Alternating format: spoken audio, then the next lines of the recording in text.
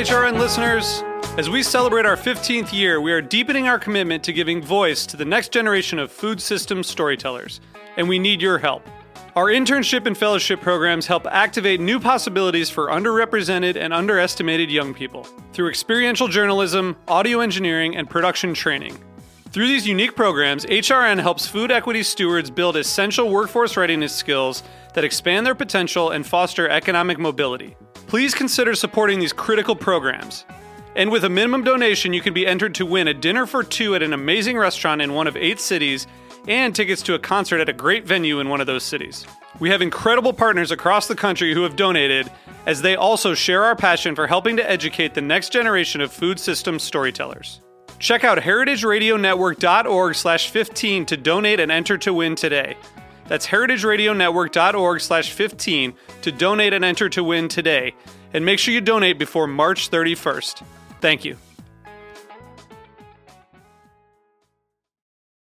This episode is brought to you by Brooklyn Ball Factory, a Japanese eatery and coffee shop at 95 Montrose Avenue in East Williamsburg.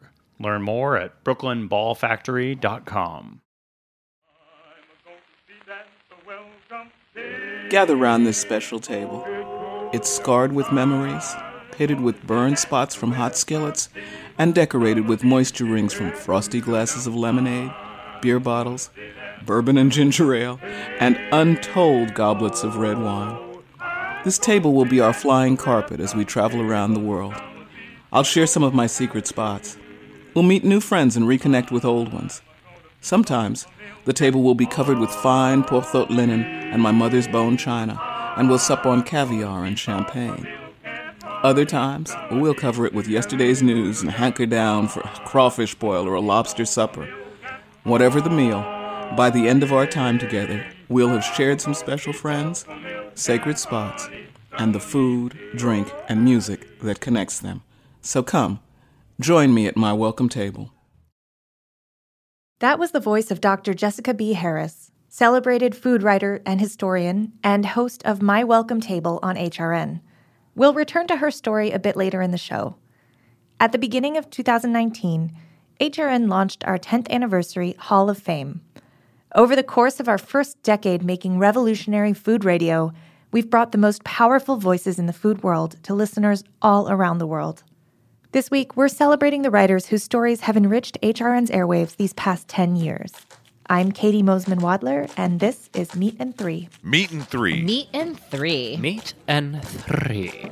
One meat, 3 sides. Food, news, and storytelling. A square meal. For your ears. Meat and Three. To many of us, the name Michael Pollan is synonymous with books which have inspired millions to think and eat differently. It's no surprise he joins our Hall of Fame with best-selling classics like The Omnivore's Dilemma and The Botany of Desire. Back in 2016, he sat down with Aaron Fairbanks on an episode of Evolutionaries and shared his incredible life path, starting with his own upbringing in the suburbs of Long Island.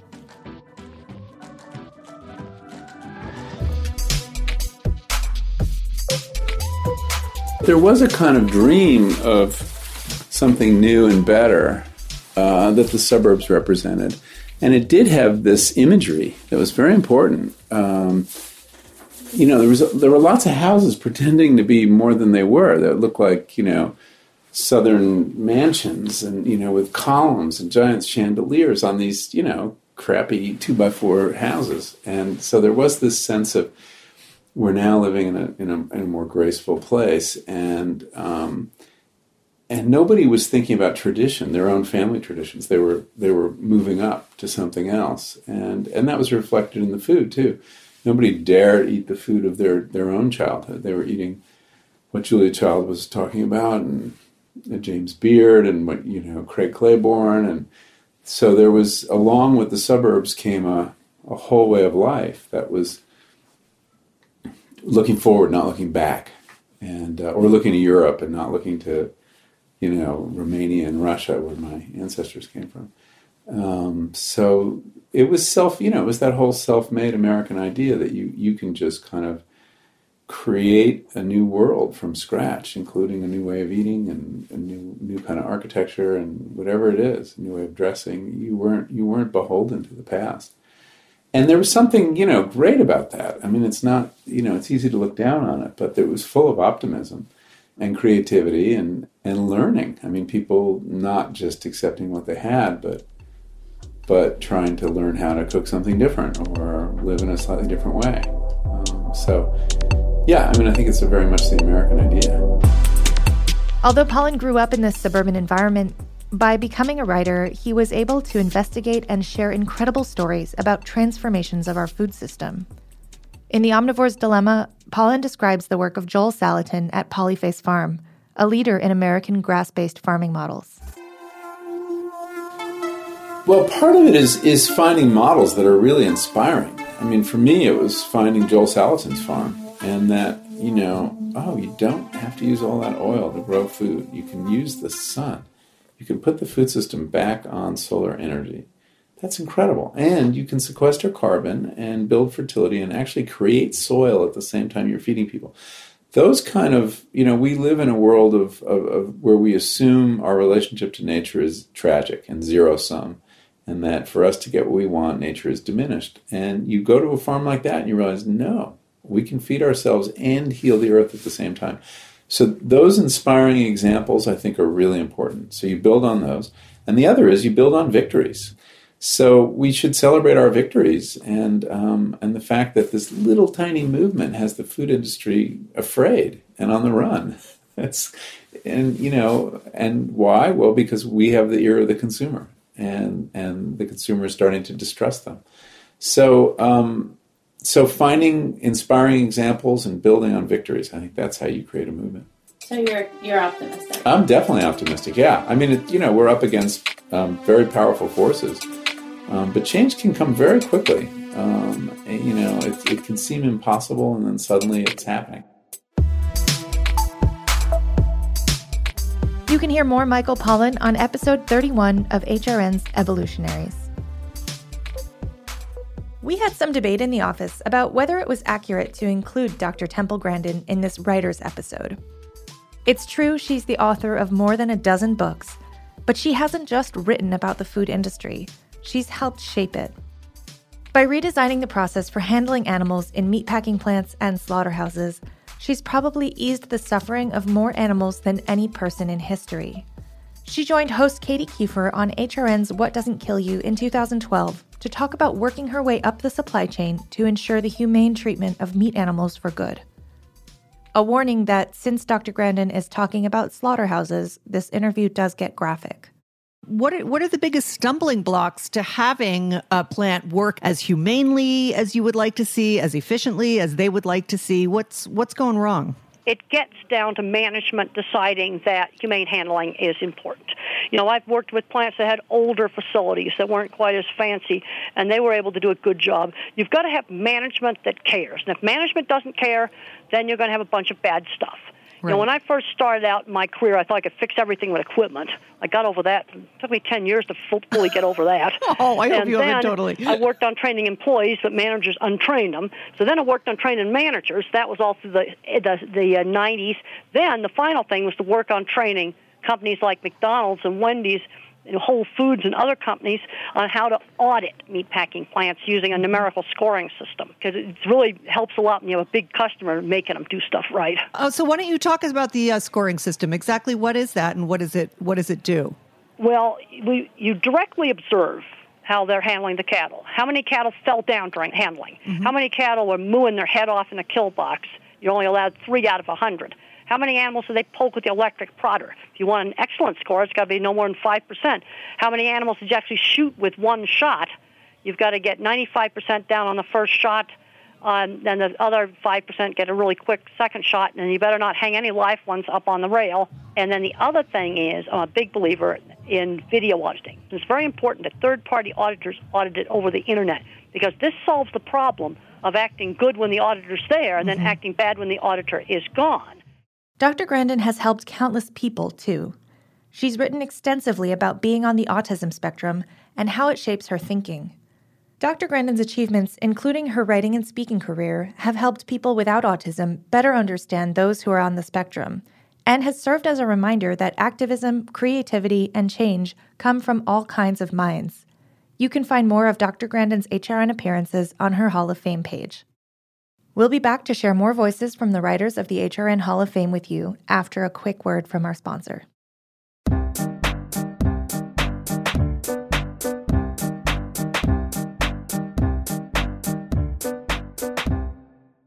This episode is brought to you by Brooklyn Ball Factory, a Japanese eatery and coffee shop at 95 Montrose Avenue in East Williamsburg. Brooklyn Ball Factory uses the best ingredients to make Japanese comfort food, like their bento boxes featuring meatballs, grilled veggies, Japanese fried chicken, or pork shabu-shabu. Plus, visit Brooklyn Ball Factory's sister restaurants, Momo Sushi Shack, Samurai Papa, Samurai Mama, Bozu, and Kitade Shokudo. Learn more at brooklynballfactory.com. Welcome back to Meat and Three. I'm Katie Mosman-Wadler. This week, we're shining the spotlight on some of the literary masters whose voices have been an important part of HRN's first decade. Few authors have been on the air more regularly than Elizabeth Ando, who has appeared on Japan Eats 8 times over the last 4 years. She's the author of 6 books on Japanese cooking, including 2 IACP award winners, An Ocean of Flavor and Washoku. She was also Gourmet Magazine's Japan correspondent for 3 decades. But Ando is not ethnically Japanese. In fact, she grew up in New York City. Here she is on her first ever appearance on Japan Eats. So yeah, actually you lived in Japan since 1967 for 48 years. Long time. So what made you to go to Japan in the first place? It was what I call serendipity, sort of a happy accident. Mm-hmm. There was an opportunity for me, an unclaimed scholarship at the University of Michigan where I was a student. And nobody else, I think, applied for it. I'm not exactly sure that I had no competition, but I believe I had no competition. And it was to go to Japan for a year, and it seemed like a more interesting option than what was otherwise going to be available to me. And on the spur of the moment said yes, and landed up in Japan and in a very rural community. But did you know that you wanted to stay for a long time? Had you asked me then where I would be in 2015, I don't think I ever would have imagined what happened. But I did know that I wanted to extend my stay, that in order to do it, certainly in the 1960s, if you didn't not only speak Japanese, but read and write it, it wasn't going to be possible for me to do anything that I wanted to. So I had found out about a program at ICU, International Christian University, outside of Tokyo, that was looking for, I call them guinea pigs. I mean, people to sign on for this program. It was an experimental program to teach Japanese to non-Japanese. At the time, they told me it was Totsuki Toka, 10 months, 10 days, and it meant absolutely nothing to me. And I think probably not much to most Americans. If I said 9 months, I think most people would think, that's how long it takes to have a baby. And indeed, that's how the Japanese count, right, by lunar months. And so the idea of the program was that you were to be reborn into the Japanese language. And it was just short of 1 year. And the program started with Urashima Taro, a fairy tale in Japanese. And it ended with Soutai Seiriron, the theory of relativity. While studying Japanese, Ando began watching food television. She'd make sure to be in front of a TV each day to watch Yanagihara Toshio Sensei, who later became her mentor. They embarked on a journey to translate some of his essays to English, now available as a book titled Aji wo Tazunete, Exploring Indigenous Flavors. Toshio Sensei encouraged Ando to write her own stories, which is how her career as an ambassador for Japanese cuisine began. You can listen to all 7 of Elizabeth Ando's interviews on Japan Eats, plus one recent appearance on A Taste of the Past at heritageradionetwork.org/Hall of Fame. Learn even more about her work at her website, tasteofculture.com.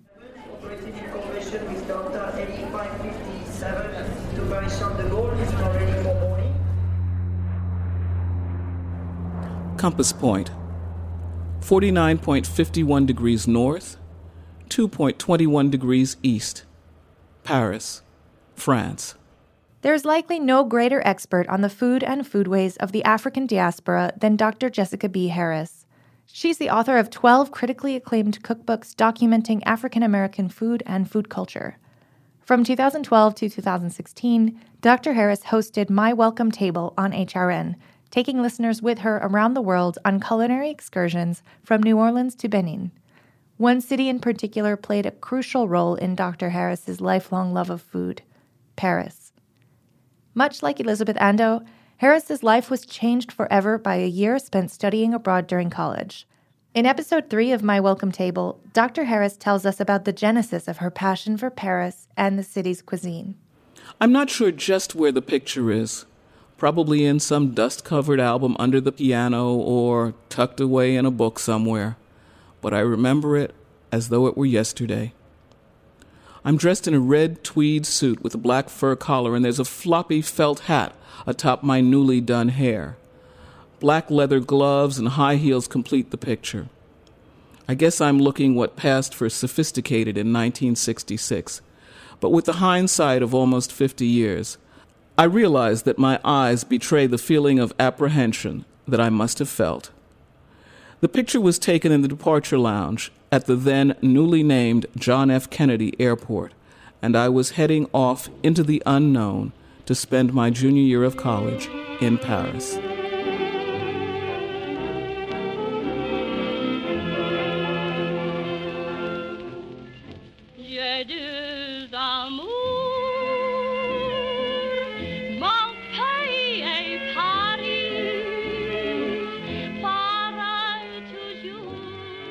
I'd been to the City of Lights once before with my parents and loved the oldness of the place. I loved the buildings, even before the grime was cleaned off to reveal the warm, golden hues that we see today. I loved the way people seemed to have of honoring the past and the fact that they spoke another language, one that I'd almost mastered. I didn't know it then, but I'd been marked for France since birth.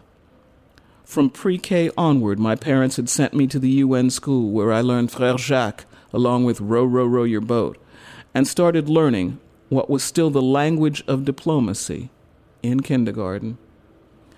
By the time the photograph was taken, I'd become fairly fluent and a first-class Francophile.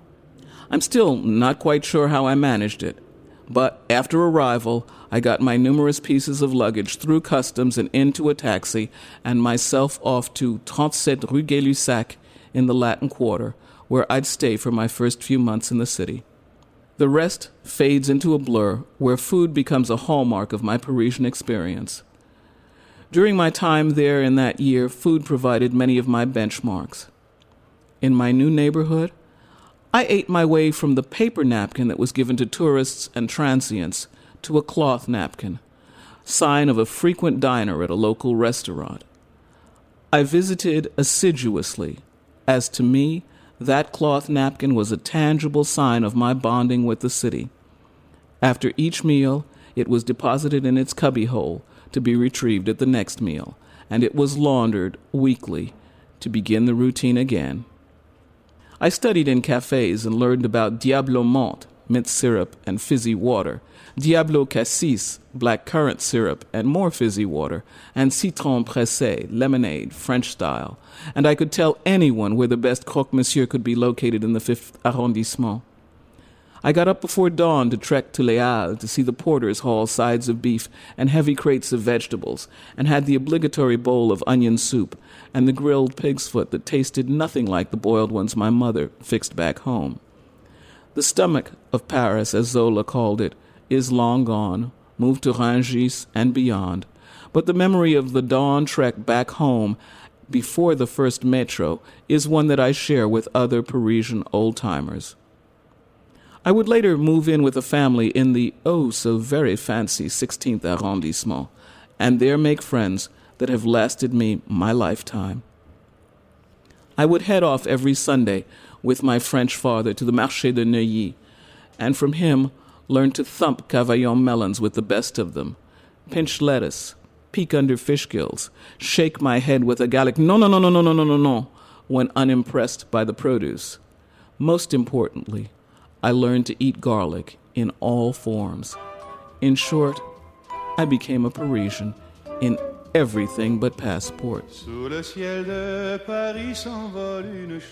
can hear more from Dr. Jessica B. Harris by searching for My Welcome Table wherever you listen to podcasts. If you'd like to get to know all of HRN's Hall of Fame honorees, go to heritageradionetwork.org/Hall of Fame. That's our show. Special thanks this week to Pauline Munch, Oscar Belkin-Sessler, Aaliyah Papes, and Hannah Conley.